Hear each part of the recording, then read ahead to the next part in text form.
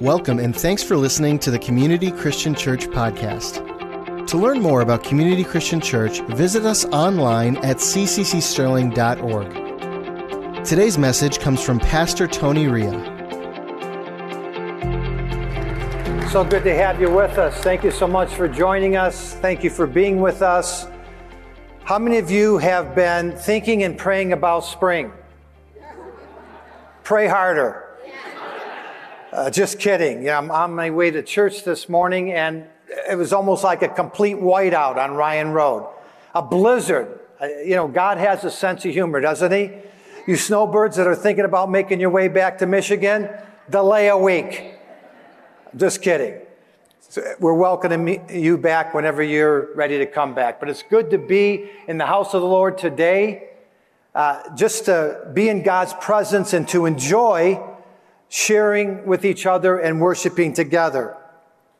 Last Sunday, we started a brand new series entitled 30, and the origin of the 30 series comes from a milestone event that took place on February 2nd of this year, namely our 30-year anniversary.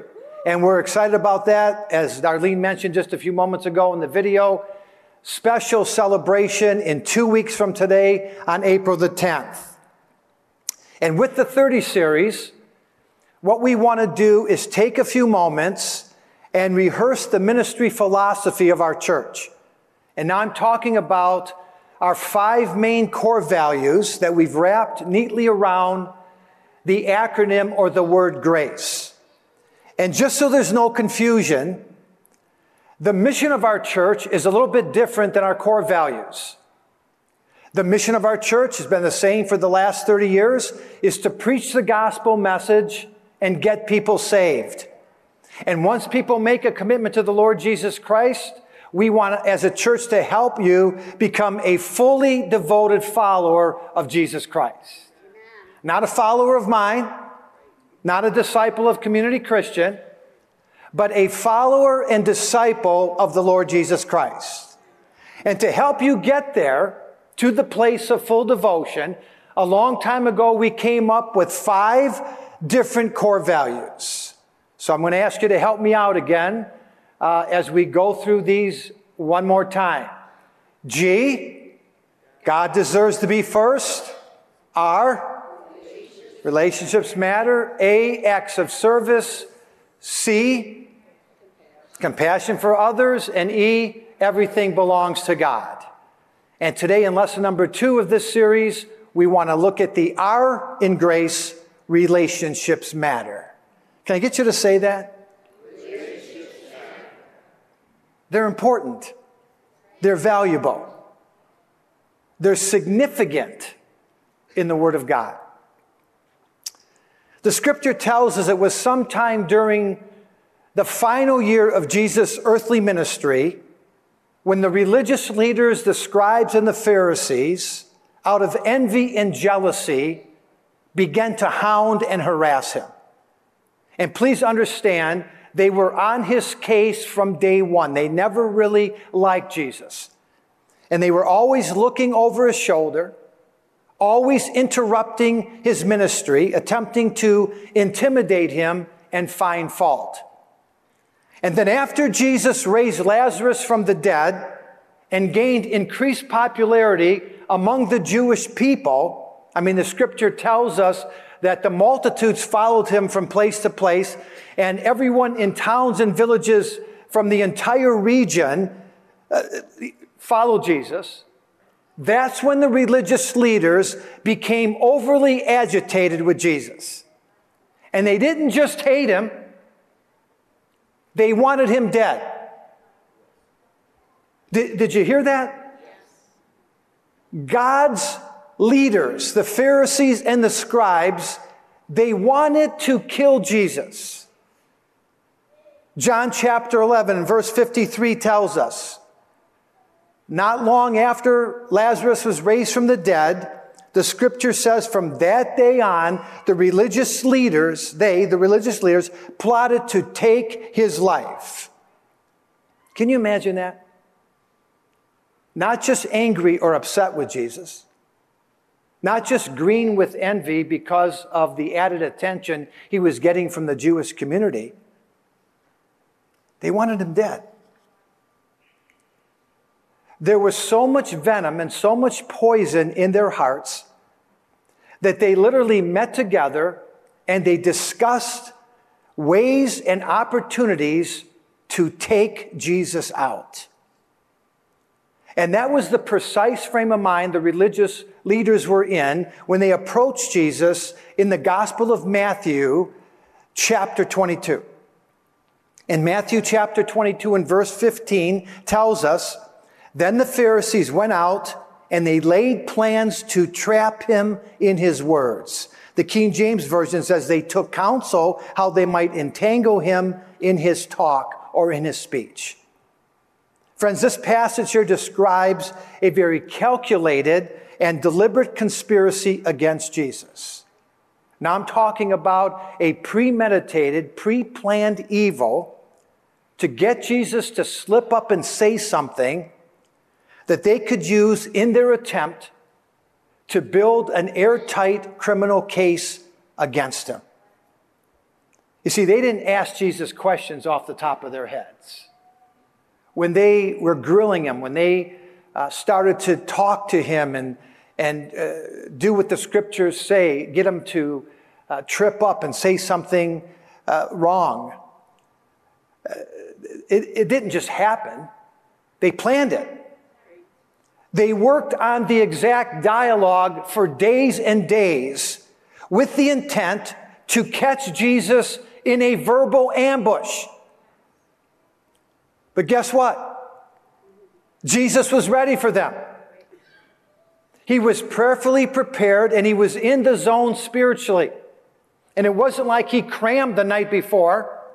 He populated the place of prayer. He spent time seeking the Lord every single day, just like Pastor Chris encouraged us a couple of weeks ago during his message. When the religious leaders approached Jesus that day, he was well aware of their collusion. And he basically said to them, bring it on. And so in the opening verses of Matthew chapter 22, the religious leaders bullied Jesus with two controversial issues. The first one had a lot to do with money and paying taxes to Caesar. And how many of you know that's a sensitive issue? The other one was all about resurrection from the dead. But it appeared as though that strategy backfired when Jesus responded, because the Bible tells us that the crowd that was listening to Jesus marveled. They were in awe with his answers. And that's when the religious leaders decided to bring out their secret weapon, a fast-talking, hotshot attorney who demanded that Jesus identify the greatest commandment in the law. And keep in mind, there were like some 613 laws and commands that God had given to the people of Israel through Moses. And now this lawyer wants Jesus to break it all down and single out just one commandment. And again, Jesus didn't skip a beat. Without hesitation or vacillation, in Matthew chapter 22, verses 37 through 40, this is what Jesus said.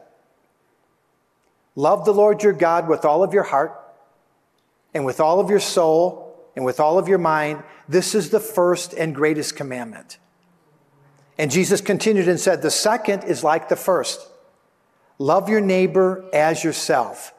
All the law and all the prophets hang on these two commandments. In other words, Jesus said, just by obeying these two, loving God and loving people, in essence, you are keeping and fulfilling the other 611. Just those two. And friend, for the past 30 years now, this has been the backbone of our message.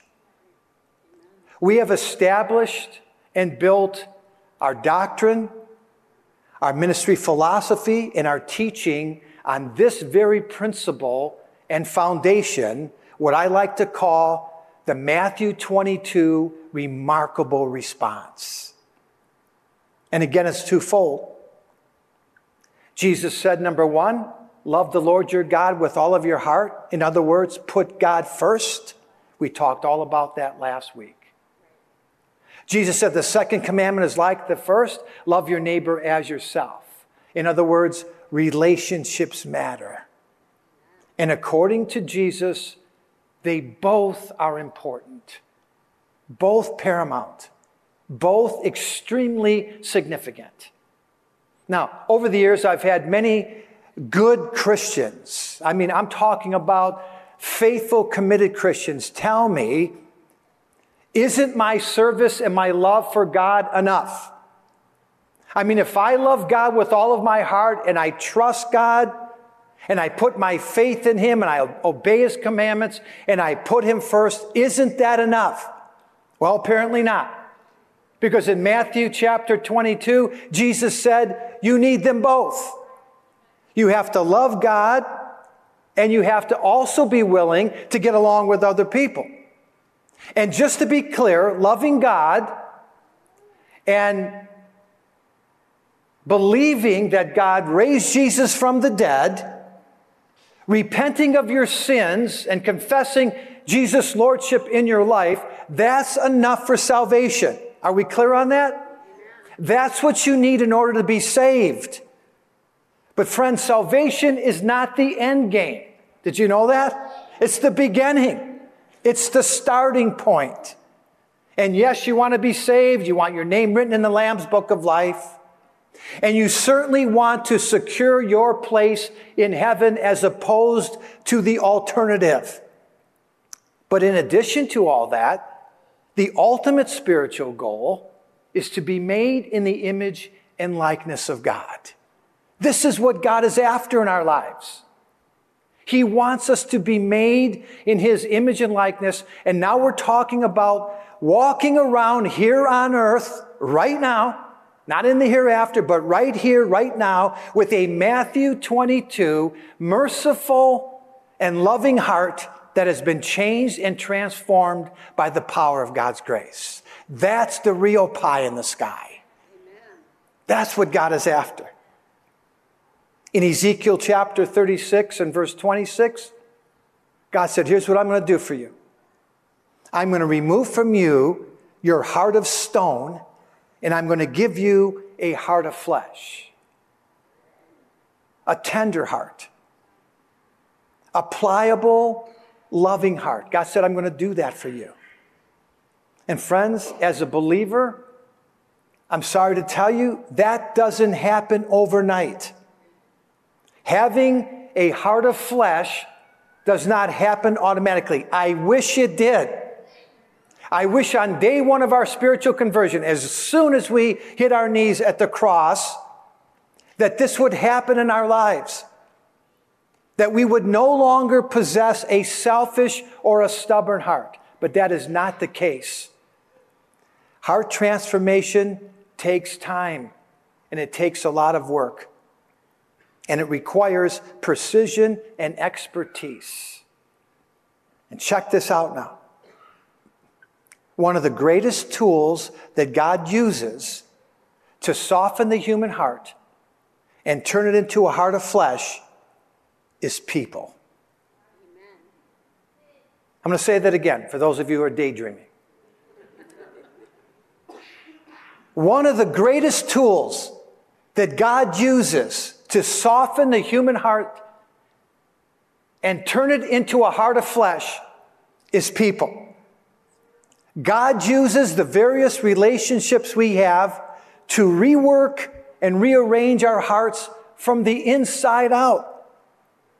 And with regard to this whole subject matter, Philippians chapter 2 sheds a lot of light on this particular issue. Philippians chapter 2, verses 3 and 7, or 3 through 7.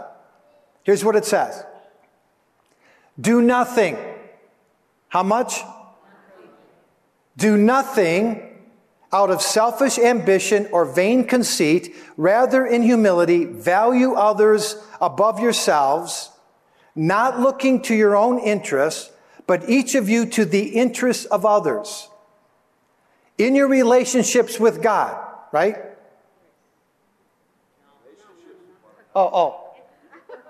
In your relationships with one another. Must be a mistake here. In your relationships with each other,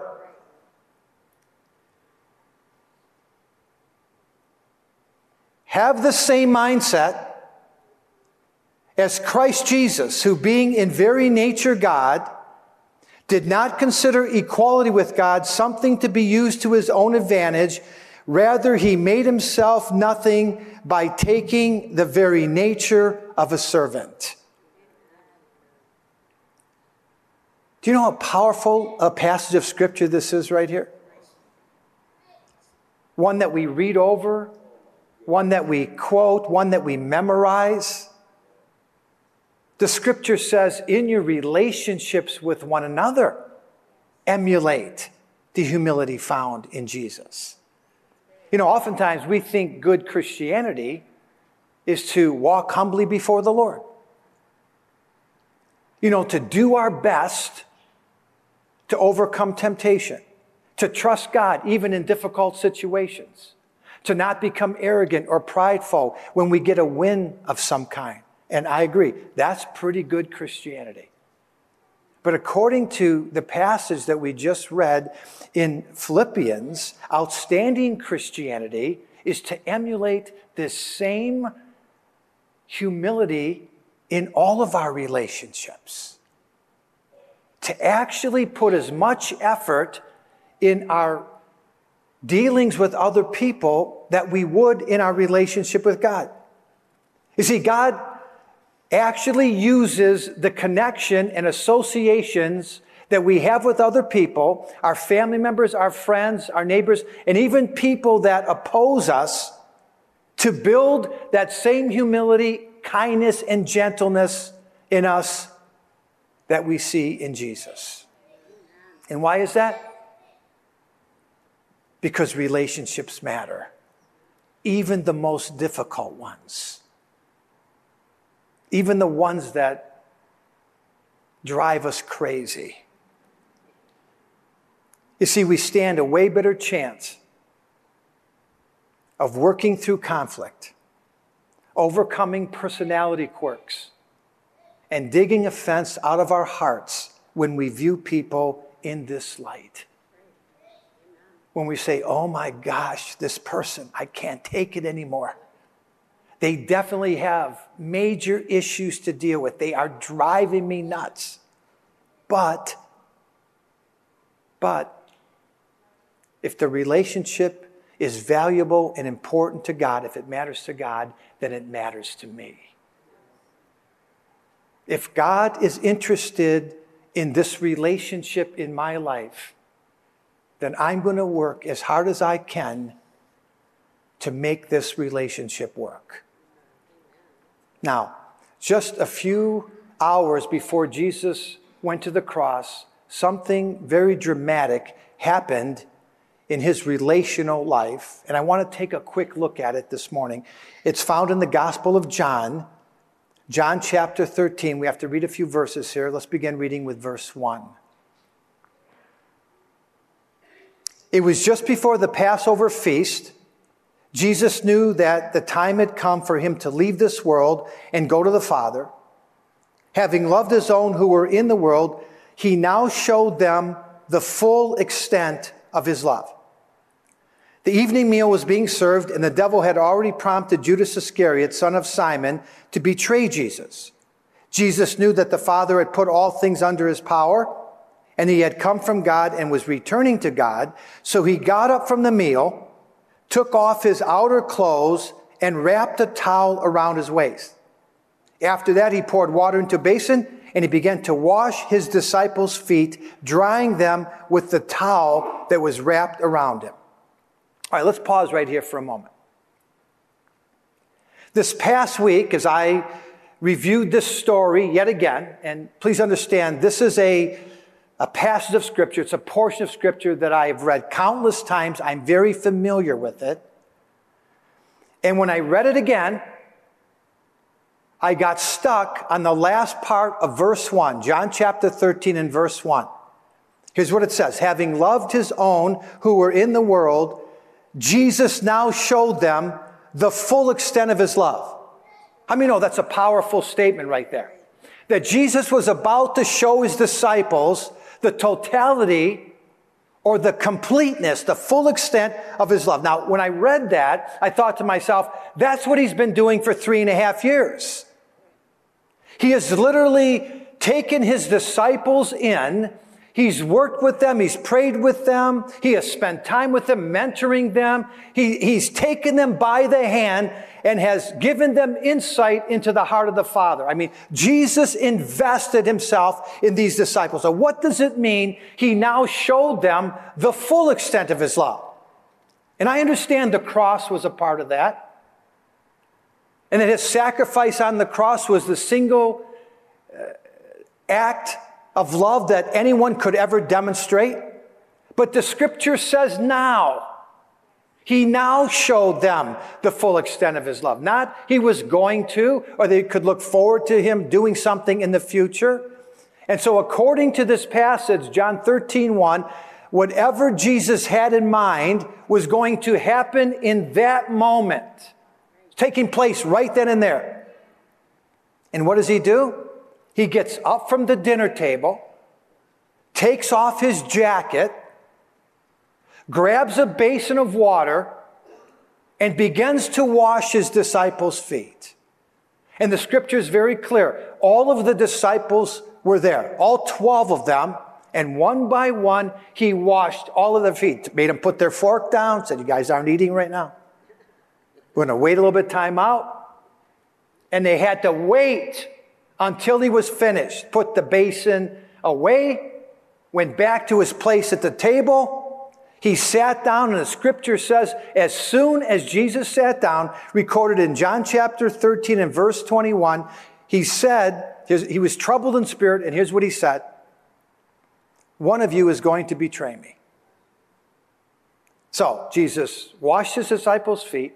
He sat back down at the table. As soon as he sat down, he looked at his disciples and he said, one of you is going to betray me. And he was just having a hard time with it. He was troubled. Any idea why he was troubled?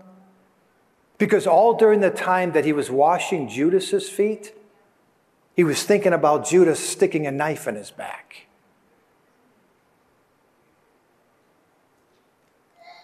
Do you know that hurt him? This was a friend. This was somebody he'd done life with for 3.5 years. And he just washed Judas's feet. Judas would eventually betray Jesus, but not just betray him with a kiss. And here's our 30 verse for this week. Matthew chapter 26, verses 14 through 16. Then one of the 12, the one called Judas Iscariot, went to the chief priests and asked, what are you willing to give me if I deliver Jesus over to you? So they counted out for him 30 pieces of silver. And from then on, Judas watched for an opportunity to hand him over. So right after Jesus said, one of you is going to betray me, he made eye contact with Judas. Can you imagine what must have been going through Judas's mind? He looked at him eyeball to eyeball. And he said to Judas, whatever you're going to do it quickly. In other words, why don't you go and cut the deal with the enemy and make sure they pay you all of the money that they've committed to paying you, all 30 pieces of silver. And what blows my mind, I mean, actually, absolutely blows me away, I have a really hard time with this, is why Jesus didn't send Judas packing before he washed his feet. Why did he wait until afterwards? I would never wash his feet. But Jesus specifically waited until after he washed all the disciples' feet, went back to the table, and that's when he mentioned the betrayal. Why did he do that? Because of the verse that we've landed on here in John chapter 13. He now showed and revealed and expressed to his disciples the full extent of his love. Not just a little bit of the love that he was given to them, not just the outrageous sacrifice that he was going to make on the cross. We're talking full extent of the love that he had. The epitome and the height of his love, a true reflection of the same love the Father has for us, was to continue to value the relationship he had with Judas. I'm going to say that to you again because that was worth you driving to church in that snowstorm this morning. The height, epitome, and full extent of Jesus' love was to continue to value the relationship that he had with Judas. Even though Judas was going to betray him and he knew it. Even though Judas would succumb to his own fleshly desire and in the process double-cross the Savior of the world.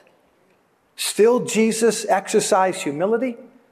He willingly, purposely, and intentionally stooped down to wash his filthy feet. Are you getting this? Are you understanding why the scripture would say he now showed them the full extent of his love? Who does that? Who values relationships with people who are our enemies, who betray us, who double-cross us, who do us wrong, who hurt us, who offend us? Jesus does. And he says that he wants us to emulate that example and not only have that kind of attitude in our relationship with God, but with one another. Now, during that same foot washing episode that took place there in the Gospel of John, as Jesus was making his way, washing all of the disciples' feet, there came a time when he approached Peter. And when he got to Peter, he put the basin down and he was prepared to wash Peter's feet. And you remember how Peter reacted, or how he responded? Not a chance, Jesus. There is no way in this world that I'm going to allow you to wash my feet. Don't even think about it. It's not happening. And here's what Jesus said to Simon in John chapter 13 and verse 7. What I'm doing, you do not understand now, but afterward you will understand. Simon said, no. Jesus said, let it be. You don't understand it right now, but you will. Jesus said to Peter, I know this makes absolutely no sense to you. In your own mind, it's ludicrous. But there's going to come a time when you comprehend what I'm doing here. You're going to comprehend and understand my motivation. Because this last lesson, Peter, that I'm teaching you is all about humility. And when it comes to relationships, you'll find this throughout the scripture, starting with Jesus, there's nothing more powerful than humility. I'm going to say that again. With our relationships, humility is very powerful.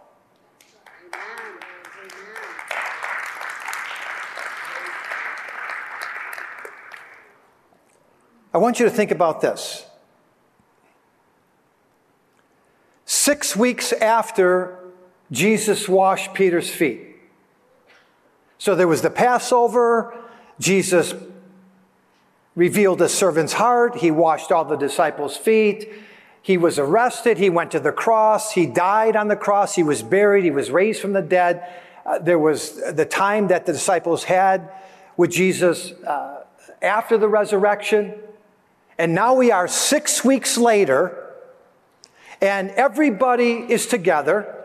Jesus is there. Peter's there. The other 10 disciples are there. The only one who isn't there is Judas. He's dead. They're on the Mount of Olives. And that's when the disciples watch Jesus ascend into heaven I mean, he goes behind the clouds. One minute he's there talking with the group. The next minute he just vanishes into thin air. And Simon Peter is there rubbing his eyes to make sure that what he just saw, what he witnessed, was actually happening.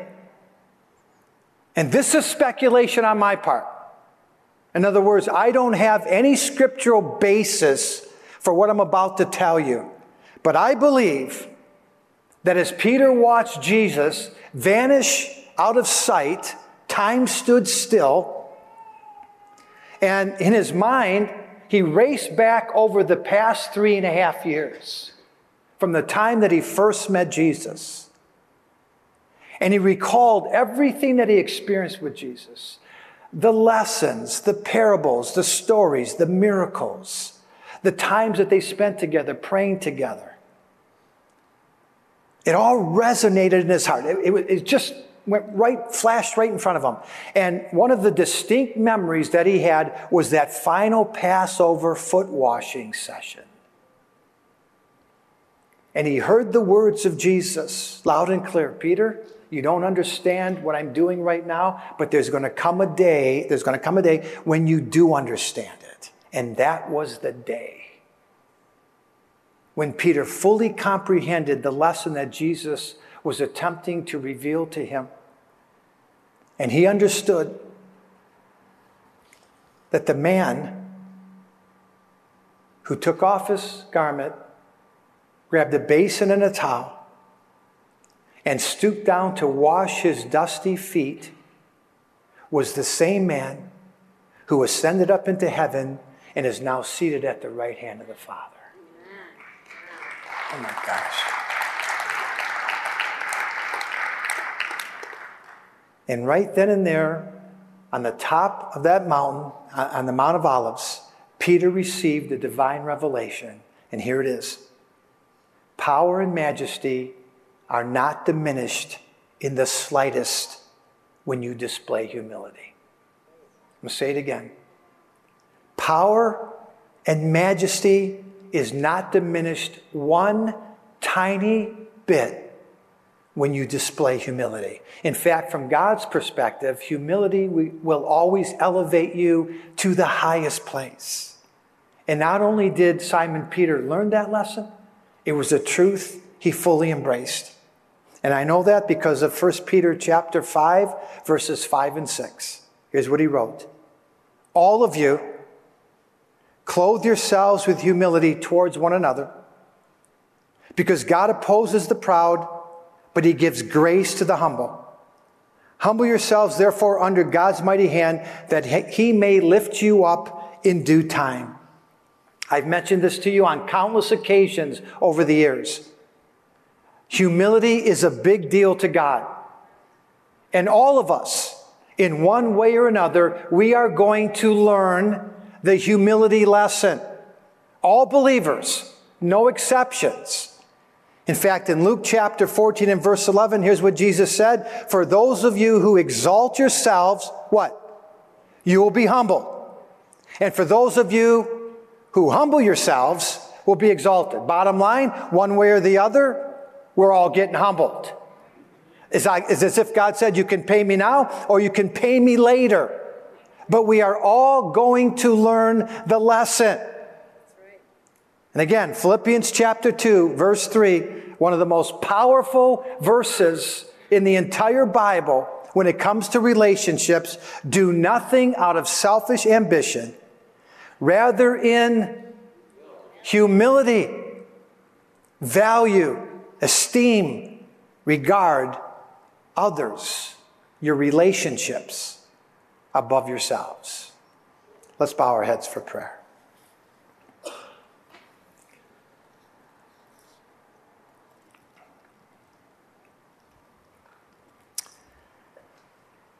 Father, these are very convicting lessons from your word.